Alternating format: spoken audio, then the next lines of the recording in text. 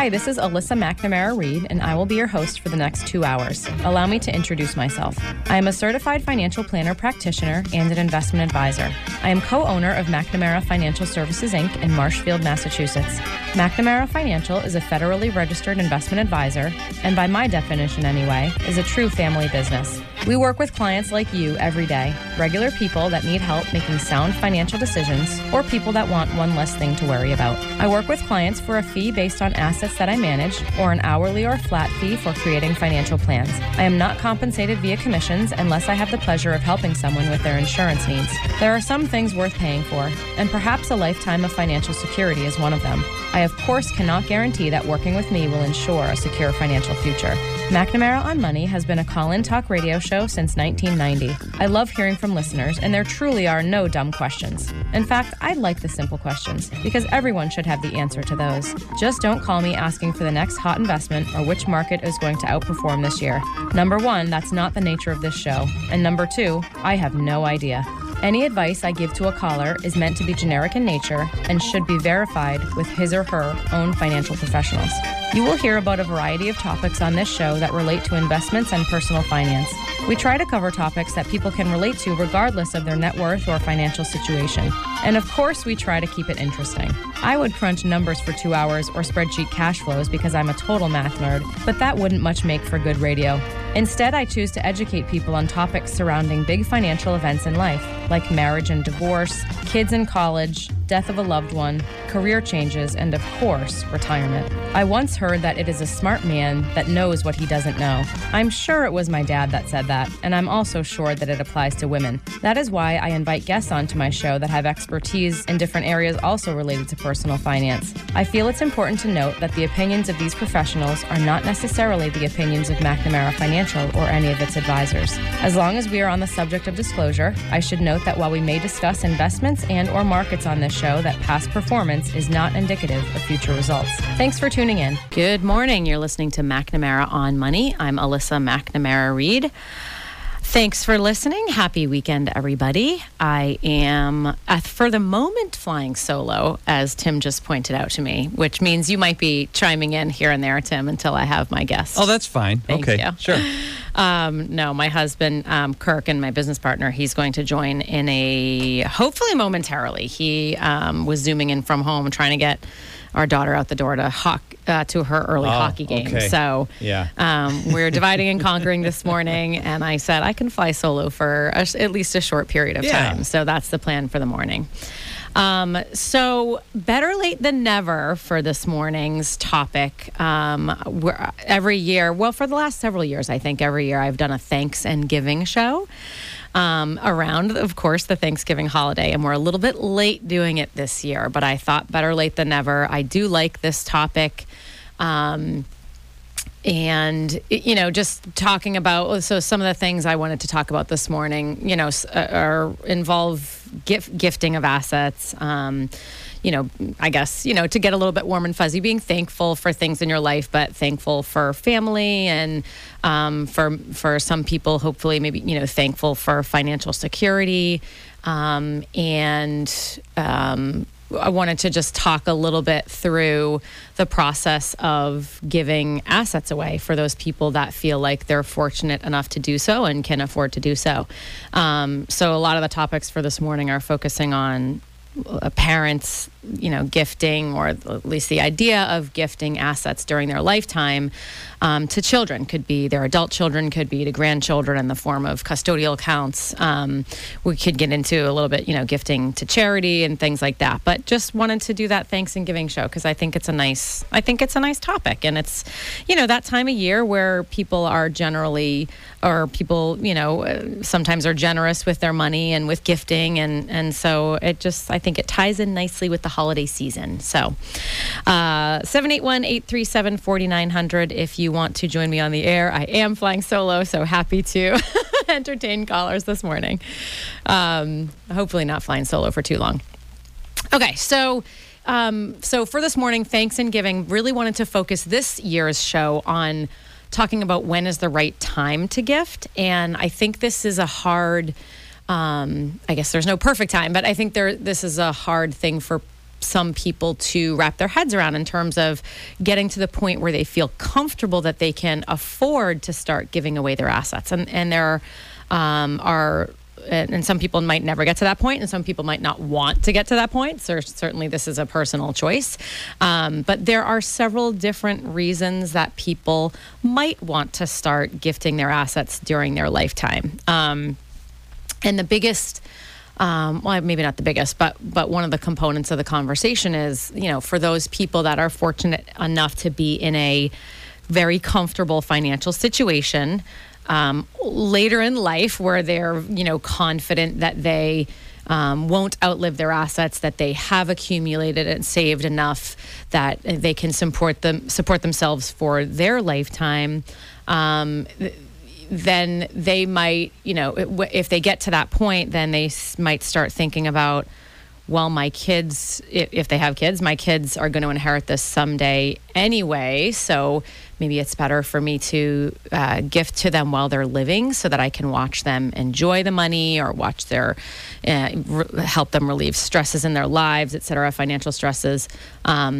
Because if the kids, if they're kind of at the point where they're like, the kids are going to inherit it anyway, maybe I can watch them enjoy the money and gift during my lifetime. So these are conversations that I have fairly regularly with my client base, for those that it is an appropriate discussion for, again, generally speaking, later in life, already into their retirement years, and people that just feel very comfortable that they're in a position to start gifting. But again, what I wanted to focus on this morning was, how do you know when it's the right time to gift?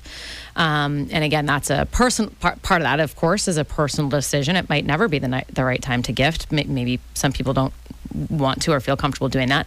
But I'm approaching that, of course, from the financial perspective this morning in terms of, financially speaking, when can you feel comfortable that you can afford to start gifting and not risk your own financial well-being in your lifetime? So I guess, how do you know you're in a position, kind of where do we start? Of course, it's different for everybody. The old, it depends, it certainly applies here. But wanted to talk through some different, some things that people can think about while they're trying to determine if it's the right time. So just generally speaking, age is a huge factor, of course. Stage in retirement is a huge factor. I wanted to go through some sort of general guidelines regarding comfortable rates of withdrawal from the portfolio. And I think that's a good place to start in terms of people determining if they're in a good financial position to start gifting. So for this conversation, I'm really going to be focusing on people, I guess, like I'm going to say 60 plus, age 60 plus, meaning that's generally a stage in your life where you're either retired or you're thinking about retiring. You've accumulated all or most of the assets that you'll accumulate in your lifetime, other than, of course, potential future earnings on the portfolio. And so that's a point in time where you can really start doing the calculations and really start thinking about, am I able, do I have enough? Do I have, really the conversation for today is not just do I have enough to retire and live out my life financially comfortably, but do I have more than enough, right? Am I in a position where I have accumulated sufficient assets where I'll be okay, but I can also start giving them away and not risk my financial security? So really focusing on people 60s, 70s, 80s plus. The conversation, of course, gets easier the older someone is because time horizon is shorter and things are more predictable. Planning is easier over a shorter time horizon, financial planning. So the conversation is a little bit more difficult when people are in their 60s, but of course, and gets easier when people are in their 80s, right? Because life expectancy is shorter. Don't need to, again, planning is just easier. There are less variables that can alter a financial plan if we're talking about a shorter period of time. So let's talk about And by let's, I mean me, because I'm still flying solo this morning. Not sure where my husband is. I guess he's still getting hockey gear on. But I wanted to talk about rate of withdrawal from the portfolio. Again, I think that's kind of an easy place to start.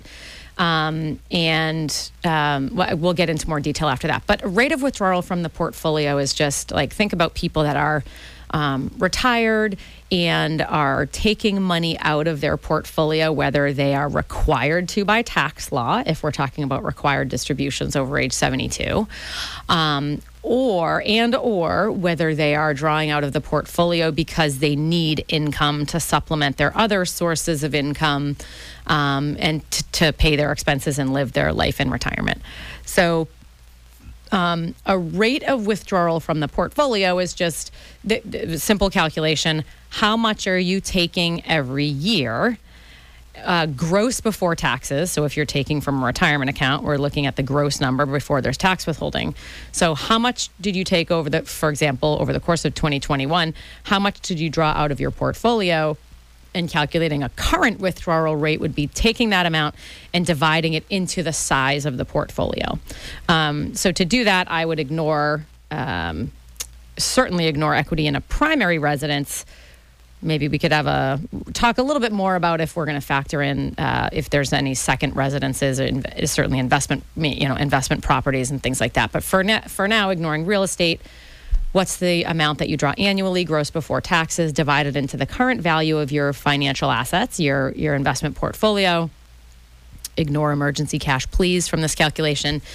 And that's your rate of withdrawal. So just really easy math. If you're taking $30,000 a year gross before taxes from a portfolio that's current value $1 million, then you're taking 3% per year from your portfolio. That's your current rate of draw.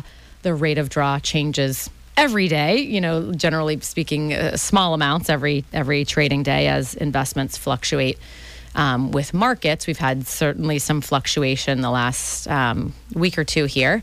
And so that's your rate of withdrawal. So there's this we've talked about this, dozens, if not hundreds of times on the show, but there is this old philosophy, if you will, in the world of financial planning and retirement planning, and it's called the 4% rule. And so, and this was this came to be, I want to say, in the 80s. It was either the 80s or the 90s, I think. And I forget the name of I think it was a man. I forget the name of the gentleman who came up with this, the 4% rule. But he did a whole bunch of research and basically came to the conclusion that if someone retiring at a normal retirement age, let's call it mid-60s, and living to a normal life expectancy, so something in the mid-80s range. So if they're living something like, so if we're planning over a normal retirement time horizon, 20 to 25 years, then his conclusion was that if your starting rate of draw from the portfolio was about 4%, then that's a comfortable rate of draw from the portfolio, meaning you likely wouldn't run out of assets before your life was over. And so, and part of this, part of the 4% rule is that knowing over time that the amount you'll draw from the portfolio likely will increase because cost of living increases over time, need from the portfolio would increase.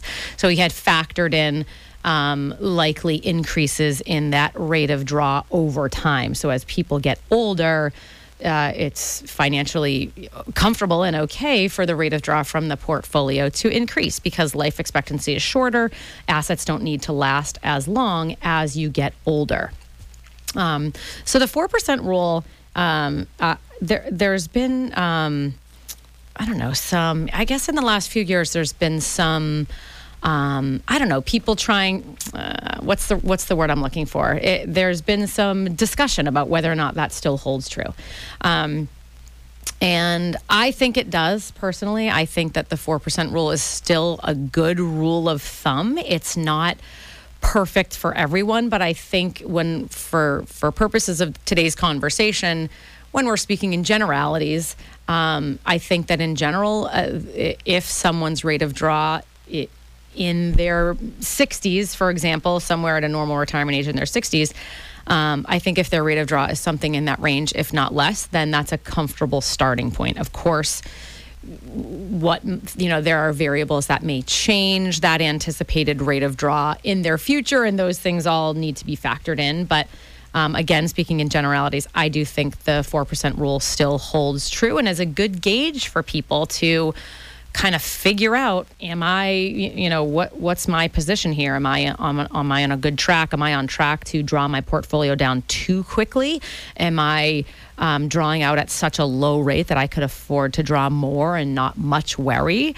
So I think it still serves that purpose for people gauging where they are. So comfortable rates of draw, generally speaking. Again, everyone's situation is different. And again, there are lots of variables that can change someone's financial future and financial plan. And we'll talk about some of those today.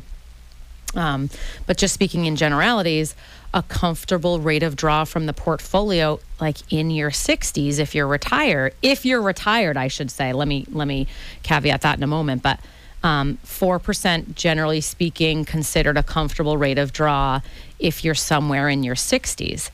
I'm going to caveat that by saying if you're in your 60s and still working and drawing 4% of the value of your portfolio, then that's potentially not a comfortable rate of draw, because that variable, that is your income from work, if that will go away, assuming that goes away at some point, and then all of a sudden your rate of draw could be significantly higher by more than just regular cost of living adjustments, then that would not be comfortable. So that's why I'm really focusing on, 4% generally speaking, comfortable rate of draw in your 60s if you're retired.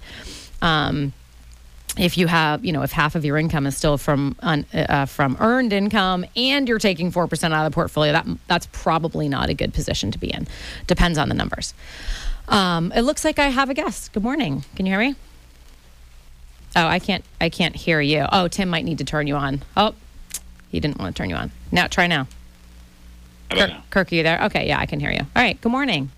My husband and business partner, Kirk Reed. I did tell them you would be here at some point, but Tim and I did pretty well for however many minutes that was. That was pretty good. We always do. We always do, yeah. So I was just getting into, I sort of set the stage for the conversation today and saying that I really wanted to focus today's show on trying to help people figure out when is the right time to start gifting and help them talking through some of the components of that, making that determination, like when can they feel comfortable that they can afford to start gifting if they want to, which can be a really hard thing for people. People spend their, entire lives building their portfolio, and I think some people just feel comforted by seeing large numbers, right, in their statements and on their performance reports, and can be hard for people to start feeling comfortable spending it down. So anyway, I was just talking about one of the ways that people can gauge longevity of their assets and sort of gauge if they're on track for their assets to last their lifetime, or if they're right, are they overdrawing, are they under withdrawing, are they on a good track? So I was just talking about the 4% rule and giving people some guidelines regarding gauging where they are in terms of their rate of spend or their rate of draw from the portfolio. So again, I do think like in your 60s, something around that 4% range is very appropriate. So in other words, if someone is 65 and they're drawing out 4% of the value of their portfolio annually, and nothing is substantially, nothing substantial anticipated that will change that, then that's pretty comfortable. I'm not losing sleep at night. He or she shouldn't either. But if someone's 65 and they're drawing out 8%, whole different discussion. I'm starting to get really nervous, impressing that upon him or her, right? Things need to change. This is not a good track. On the flip side of that is someone who's 65, for example, retired, drawing out 1% or 2% of the value of their portfolio. Then that's a whole nother discussion about that's a pretty low, right now, comfortable draw, right? And again, if nothing substantial is anticipated that would change that, that's like that conversation can evolve into you could afford to take more should you want or need. And sometimes people need that for different reasons, or sometimes people want to we could go on so many tangents about what they might want or need it for, right? Potential health care related stuff in the future, or if they haven't planned for long-term care, saving assets for that, or do they want to travel more? Of course, it's still like super hard for people to even think about traveling, and that's generally a huge part of someone's discretionary spending. Or, right, then we're leading to the topic of today's show, that conversation can evolve into what about gifting? You're probably never going to spend all this money. How many kids do you, right? Do you want to start gifting it in advance of your death to your kids, since it looks like they're on track to inherit, a substantial amount anyway? So hence the topic of today's show. So coming back to withdrawal rates for a minute, I just wanted to give people some guidelines based on ages. And these are very broad, and of course it all depends. And I want to talk through like some of the things that some of the factors that would change this and shoot a hole right through this. So in your 60s, I'm pretty comfortable 4%, something in that range, 4% or less. Someone in their 70s, early to mid to late 70s, I guess something in the 5 to 6% or less range, I generally think is comfortable. If you're upwards of that 6% rate of draw, hopefully you're in your late 70s, right? If you're in your early 70s and you're upwards of a 6% draw, that's probably making me pretty nervous. In your 80s, 7 or 8% can be quite comfortable, maybe even something higher, depends on life expectancy. Of course, someone in their 80s can live to be 105. So if you're an 8% draw and you're going to live another 20 or 25 years, that's a high rate of draw and likely not sustainable for that period of time. But I just wanted to give people some very general guidelines to kind of figure out, all right, where am I? Is this comfortable? Is it uncomfortable? So again, just taking the gross before tax withholding amount that you're drawing from the portfolio annually. And if you're drawing regularly, like every month, of course, what's the gross monthly, multiply by 12. But you also have to factor in if you took any like ad hoc, right, withdrawals from anywhere. Did you take $5,000 because you needed this? Did you take $10,000 because you needed that? Of course, you have to add that stuff in. So what's the overall amount that you took in a 12-month period of time, calendar 2021, perfect time of year to, look back at that and divide it into the current value of your portfolio, which might be a touch less than it was a week or two ago, but figure out your current rate of draw and see where you are. If you're in your 70s, is it 5 or 6% or less? If you're in your 80s, is it 7 or 8% or less? These are pretty general. Are you comfortable with those numbers I just tossed out there, Kirk? You use similar? Yes. One of the comments I was going to make is that, when you're, younger, and in these scenarios, that would mean like 60s, I suppose, early 60s, that's relatively young to be retiring. Mm-hmm. And, one of the issues is, longevity, right? And one of the issues that can compound that is inflation, which has been one of the things that's been in the news a lot lately. Inflation has been high, so far this year. I think the the CPI, the consumer price index, that they use to kind of track inflation. I think year to date, the last time I looked, year to date, 2021, it was like 5 or 6%. 6.2% is the last number I saw. 6.2% year to date. Yeah, so very high, relative to history. We have those charts that we show clients about, historical figures, and, long-term inflation is somewhere in like the 2% range, plus or minus, depending on how far back you go. A lot of times we use, 3%, when we run a plan for somebody just to be conservative. We think that that's a fairly conservative number to use going forward. And, if you're in your 60s and you compound, and if your expenses are growing by, 3% per year compounding, that adds up, right? If you live till, 90 or whatever it is. And that's one of the factors that's, has to get baked into that 4% rule. Yeah. And so I know, like, recently, I forget, just somewhere, I was on Yahoo Finance or whatever it was, and something popped up about, and something was popping out. It's like, the 4% rule is doomed. I know. Yeah, I was talking about that. Yeah. And I think it's because of inflation. I think because inflation was high. Yeah. They're saying, so the 4% rule is busted. It won't work anymore. And so it's all just kind of sensationalist and stuff. And so I would say, if you read something like that and you're worried, you just need to run the numbers again, and and it's so it's just a general rule of thumb. But in most cases, it can be comfortable. Yeah.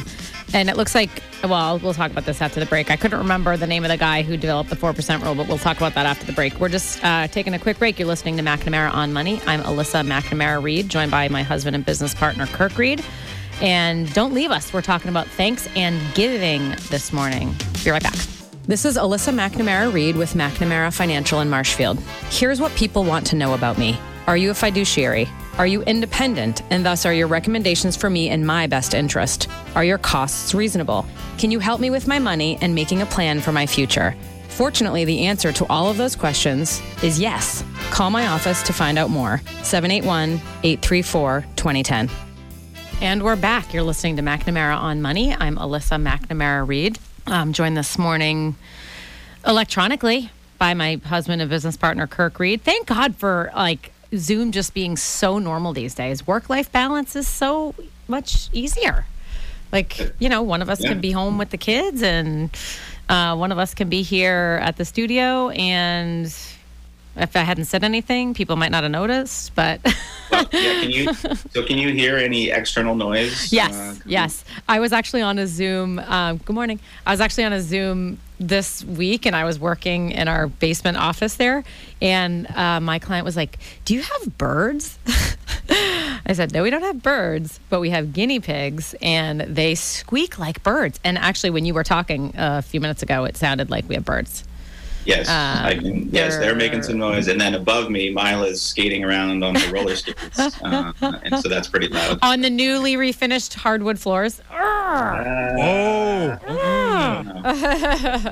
Maybe have her stay in the kitchen, please. Well, she should be leaving momentarily. So. Okay, she's all ready. Okay.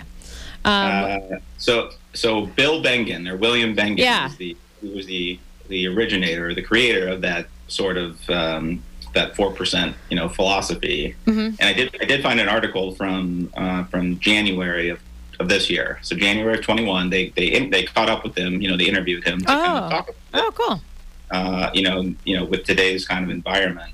And he basically said, when he put that research together, that was back in 1994. Okay, I couldn't remember if it was 80s or 90s.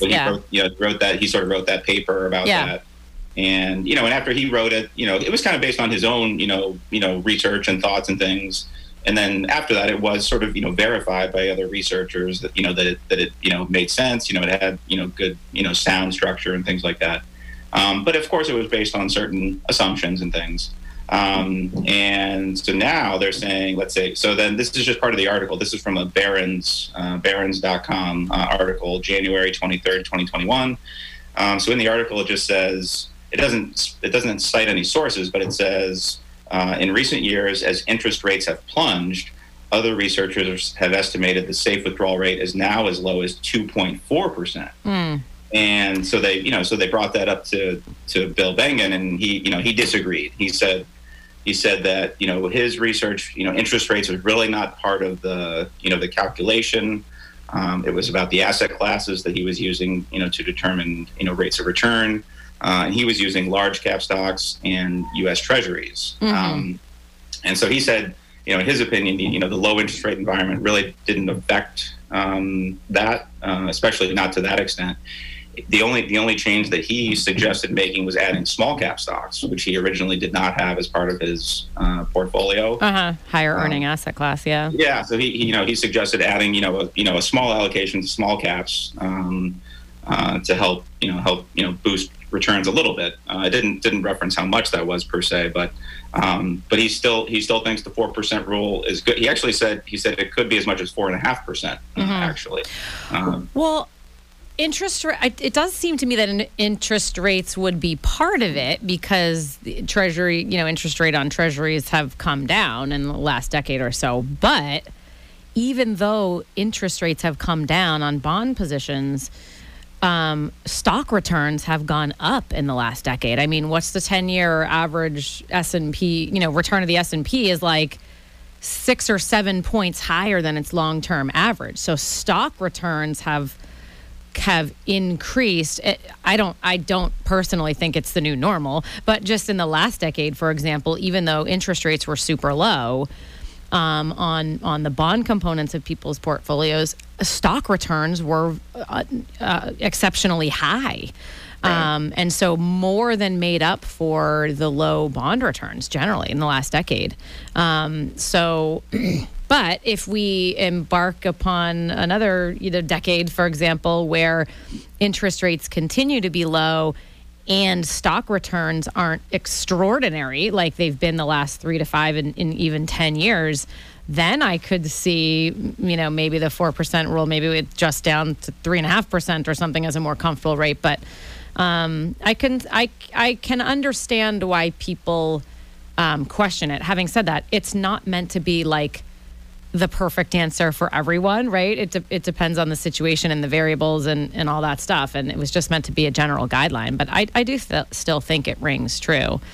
And inflation is certainly a part of it as well, as you mentioned. But hopefully this 6% inflation that we've seen this year hopefully is not very long lasting. I mean, I certainly don't think 6% inflation is the new normal. I really hope that's not the case. I mean, the Federal Reserve has the power and likely and hopefully would have the desire to step in and control inflation or attempt to control inflation by raising interest rates, right? And reducing raising interest. People have higher interest rates on their mortgages and car loans and student loans and things like that. Then they're not going to have as much discretionary money to spend on other stuff. So hopefully that would bring inflation down. So I don't think this high inflation that we're seeing is really sustainable for a very long period of time. And hopefully the Fed would do something at some point. I keep waiting for them to do it. I don't know why they haven't raised interest rates yet, but I guess they're just not seeing enough good other economic data. Anyway, we digress. But yeah, we were talking about,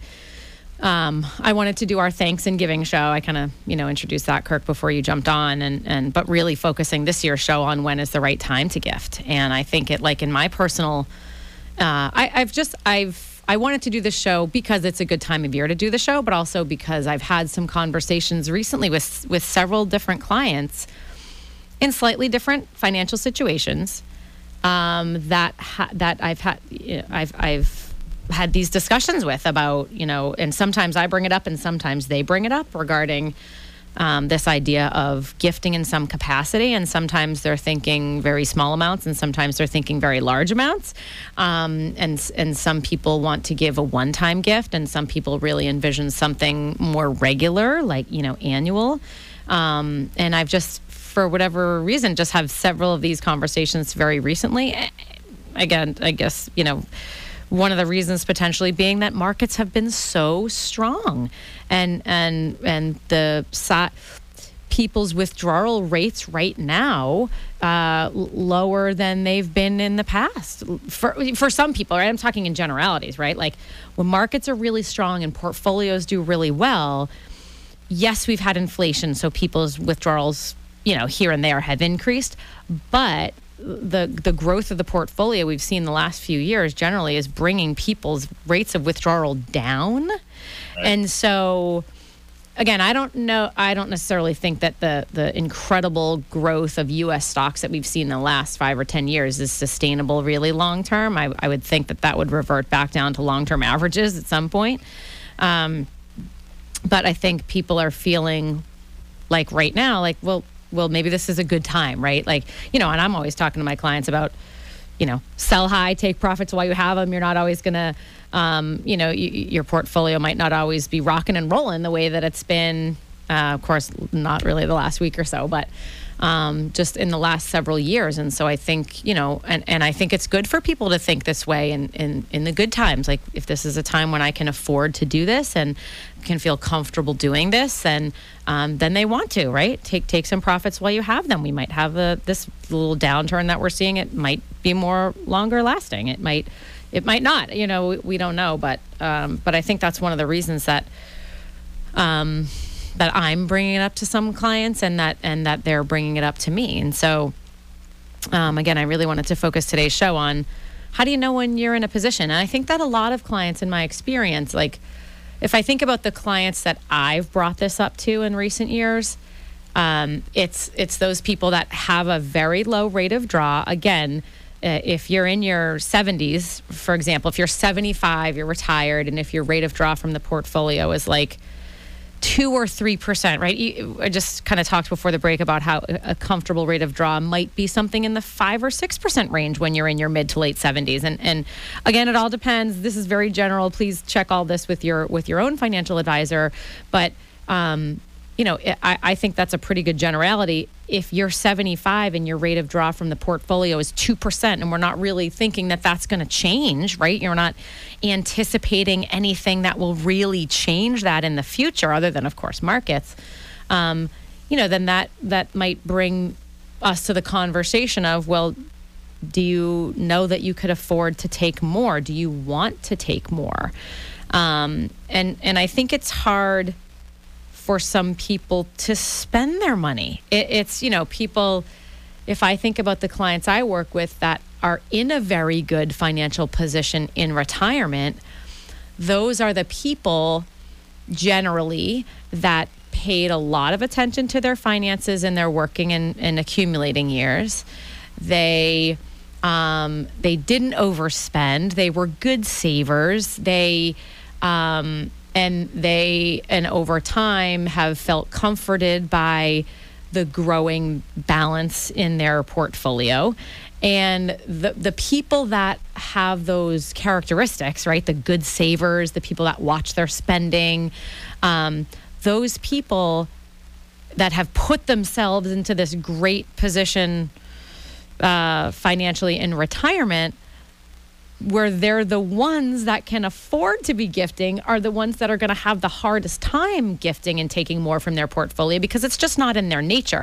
Not that I shouldn't say, I don't mean it's not that gifting isn't in their nature. It's that drawing from their portfolio and spending, because it's a type of spending, isn't really in their nature. Of course, there's other types of people that inheritances or just successful in their careers and accumulated assets in a different way, and they might have an easier time spending down. But isn't it your experience that like the people that are in the I shouldn't say perfect, but the best situations and can, in my opinion anyway, more easily afford this gifting to kids ongoing, for example, or gifting hundreds of thousands of dollars to help them with X, Y, and Z, right? The people that I can have those conversations with, like, hey, you can do this if you wanted to, those are the people that have a hard time with it, because it's just not in their nature, and they are comforted by the balances that they see, and they're comforted by the fact that their draw is low and comfortable, right? So yeah. I think, maybe it's like, I don't know. I mean, I think there's definitely a psychological component there, and I think I get it. I mean, it's maybe like if you see your account balance is growing, and it's kind of like, maybe you just don't want to do anything to kind of upset the apple cart. It's kind of like, well, if I do something, is that gonna change something that might have a negative effect, and that maybe they're worried about that. I don't know, but I know what you mean, and it's oftentimes the people that end up gifting, sometimes we're worried about it as far as, whether or not, how's that going to look long term. Yeah. So I'm glad you brought that up, because that sort of segues into the next part of the conversation. So one way I think that people can determine whether they can afford to start gifting is just watching those withdrawal rates. Great general way to do that. Am I way under those targets? If yes, potentially I can afford it, have further conversations.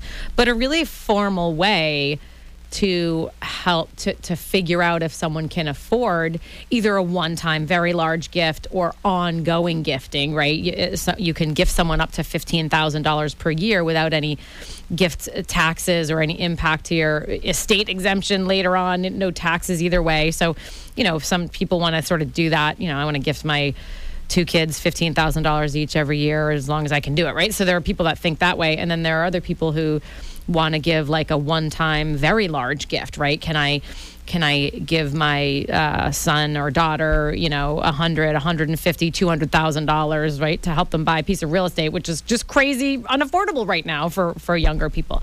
So, so a really formal way to help to figure that out is to just, alter a financial plan, right? So, we put together financial plans for people.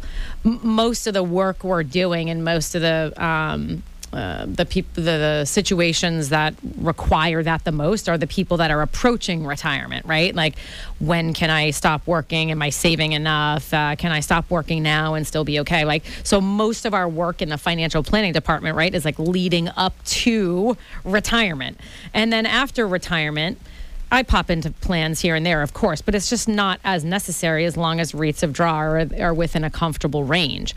But this is an example of something that can alter a financial plan, alter a rate of withdrawal. This is something that we can use financial planning tools in our software to calculate, right? Like, let's build in a huge, I shouldn't use the word huge, but let's build in a sizable gift to a family member and see how that impacts the long term, or let's build in some ongoing gifting. Let's just build in an extra expensive $15,000 per year per kid and see how long we could do that. The great thing about the planning software and going through that process is that we have the ability to alter all these variables, right? Like, we can run a plan at 2.5% inflation. We can run a plan at 4.5% inflation. We can gift for ever, or we can model gifting forever, or we can model gifting for 5 or 10 years. We can, manipulate rates of return in a portfolio. We can, do all sorts of, we can change all sorts of variables really quickly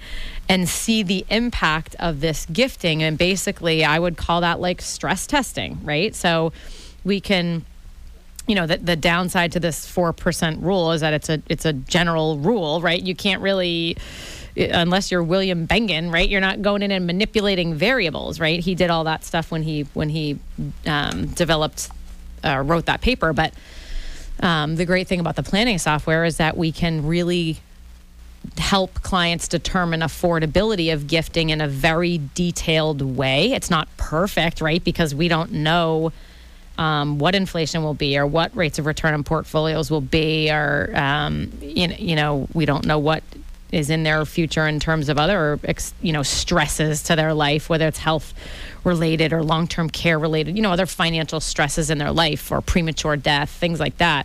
But yeah, I mean, if this is something that someone is thinking of, just, sit down with your advisor and go through a planning session. I'm having some conversations right now with some clients that are giving some serious thought to this. And the next step is going to be, let's sit down and let's really do some number crunching, and let's do some stress testing, and, play around with those different variables and really see, I think what I would be looking for there is, how many variables do we have to change, or what sort of variables would have to change in order for this not to work out financially, right? Or how many years can we gift before we're starting to get nervous about portfolio longevity, right? So, and then of course, client can proceed in any way that he or she wants, but it's up to us to say, these are some things that could affect affordability of that. And so going through that planning process is just like a really, really good way to help answer that question.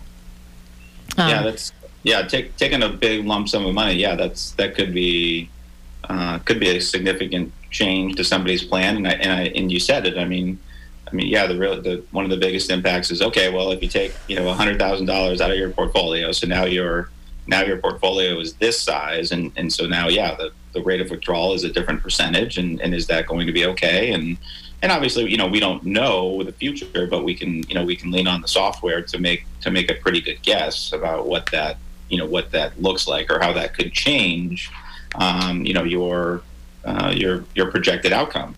Another thing, to look at, and maybe this is part of your future topics, I'm not sure, but is if somebody needs like long-term health, care or something like that, and are they going to be able to afford it, by giving away, a big chunk of money? Yeah. And also it comes down to, people's goals and priorities change as they get older. And, when they're younger, they just want to make sure they have a nice, safe, comfortable retirement. But as they get older, maybe they want to say, I want to give some money away now while I can see the kids or the grandkids enjoy it. But other people are more focused on, I don't want to be a burden, and I want to make sure I've got enough money to take care of me in case I need help. And so, we can show people what that looks like both ways. And then obviously they make the decision, as you said, about what they want to do based on their current priorities. Yeah, I was thinking about all the different variables that can negatively affect your financial future, right? Your financial situation, your rate of withdrawal from the portfolio, right? So, when we were talking in generalities about comfortable rates of draw from the portfolio, and sort of, people gauging where they are, and am I way under, and is this something I can afford, or am I over, and goodness no, we should, we're overspending. Like, I was trying to think about all the different variables that can change the financial situation. So healthcare related stuff, even if someone has health insurance, healthcare expenses can be sizable. Dental expenses, right, can be sizable. In general, people don't have good insurance or any sort of good insurance for that. Long-term care needs. Yeah, these are things that can be a huge stress to your financial situation because they're potentially large expenses in the future. There are ways to plan for some of that.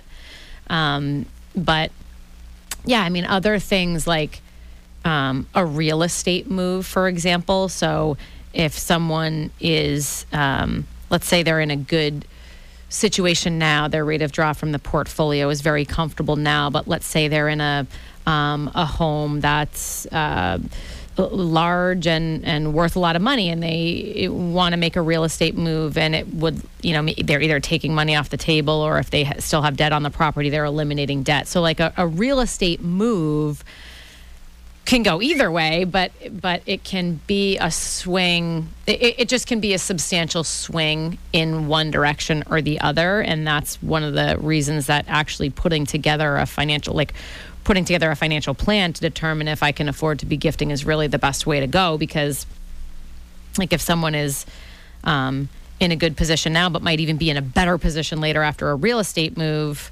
that's a change for the better. But there are some people that are, for whatever reason, are maybe moving to a piece of real estate that's more expensive, or they're buying a second piece of real estate, or, they're increasing debt, or they're taking more from the portfolio in a real estate move later, then that's a swing in the other direction, right? And that should certainly be factored in.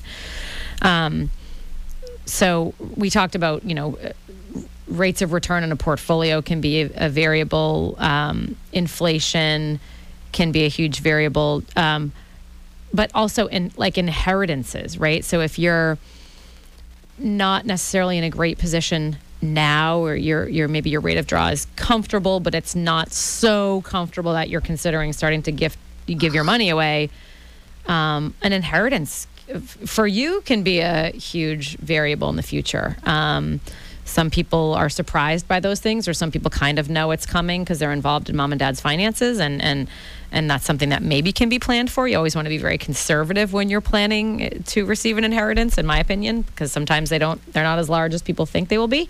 And also I was thinking like changes in spending, right? So, and I guess what I meant by that is like discretionary spending. So people that, again, nobody's really traveling a lot right now. Travel is still kind of hard right now, but people that travel or want to travel now while they're younger and healthy, and then anticipate that falling by the wayside as they get older, right? Even if your rate of draw is not very low now, maybe it'll be very low later after you're done with, with your traveling years. And so I don't know, those are just examples of things that we can factor in when we put together a plan and help people really determine if this is the right time to gift, if that's something that they can be seriously considering.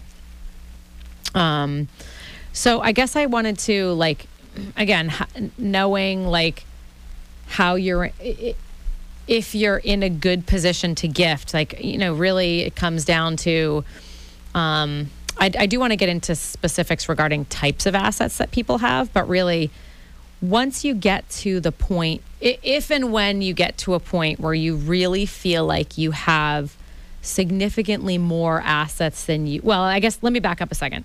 If someone's going to consider gifting, I think they should be at a point in their life where they feel like they have, I would use the word significantly more assets than they think that they will spend, right? Because we do want to build in some buffers, right? If we're doing some calculations and you feel like you have enough money, you'll likely outlive your money. I want there to be a big enough buffer in there that if markets are worse than we think they'll be, if inflation is higher than we think it will be, if expenses are higher than we think it will be, like I want to have enough of a buffer in there that you're not going to negatively impact yourself, right? You should, in my opinion, only be gifting at least ongoing or gifting large amounts if we feel like there are significantly more assets than you'll spend, right?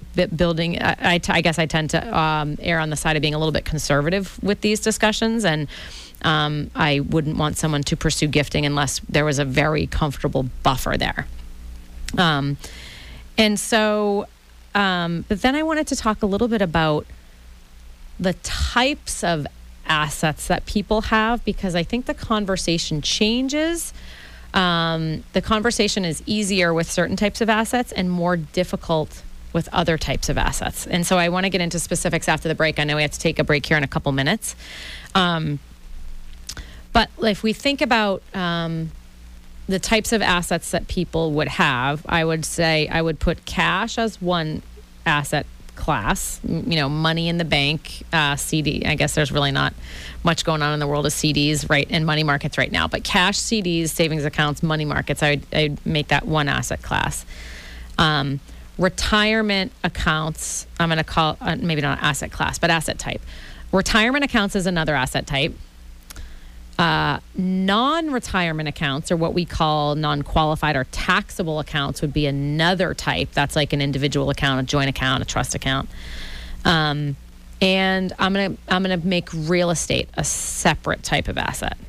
And I would maybe even break real estate up into a couple categories, like primary residence, secondary residence. So I want to get into some specifics regarding how the conversation changes based on the types of assets that people have. Again, when they're trying to determine affordability and how comfortable they can feel gifting. So let's do that after the break. But just if you're just tuning in, Kirk and I this morning are talking about, this is our Thanks and Giving show, better late than never. I know Thanksgiving has passed. But we wanted to talk about this idea of people gifting to their children or grandchildren while they're living, and really focusing on how people can think about, can I afford to do this? Is this a good time? How do I know when it's the right time to start gifting? So we're going to get into some more specifics after the break. You're listening to McNamara on Money. I'm Alyssa McNamara Reed. Don't turn the dial, everybody. This is one of my favorite shows of the year, and we're going to get into some more specifics right after the break. Be right back.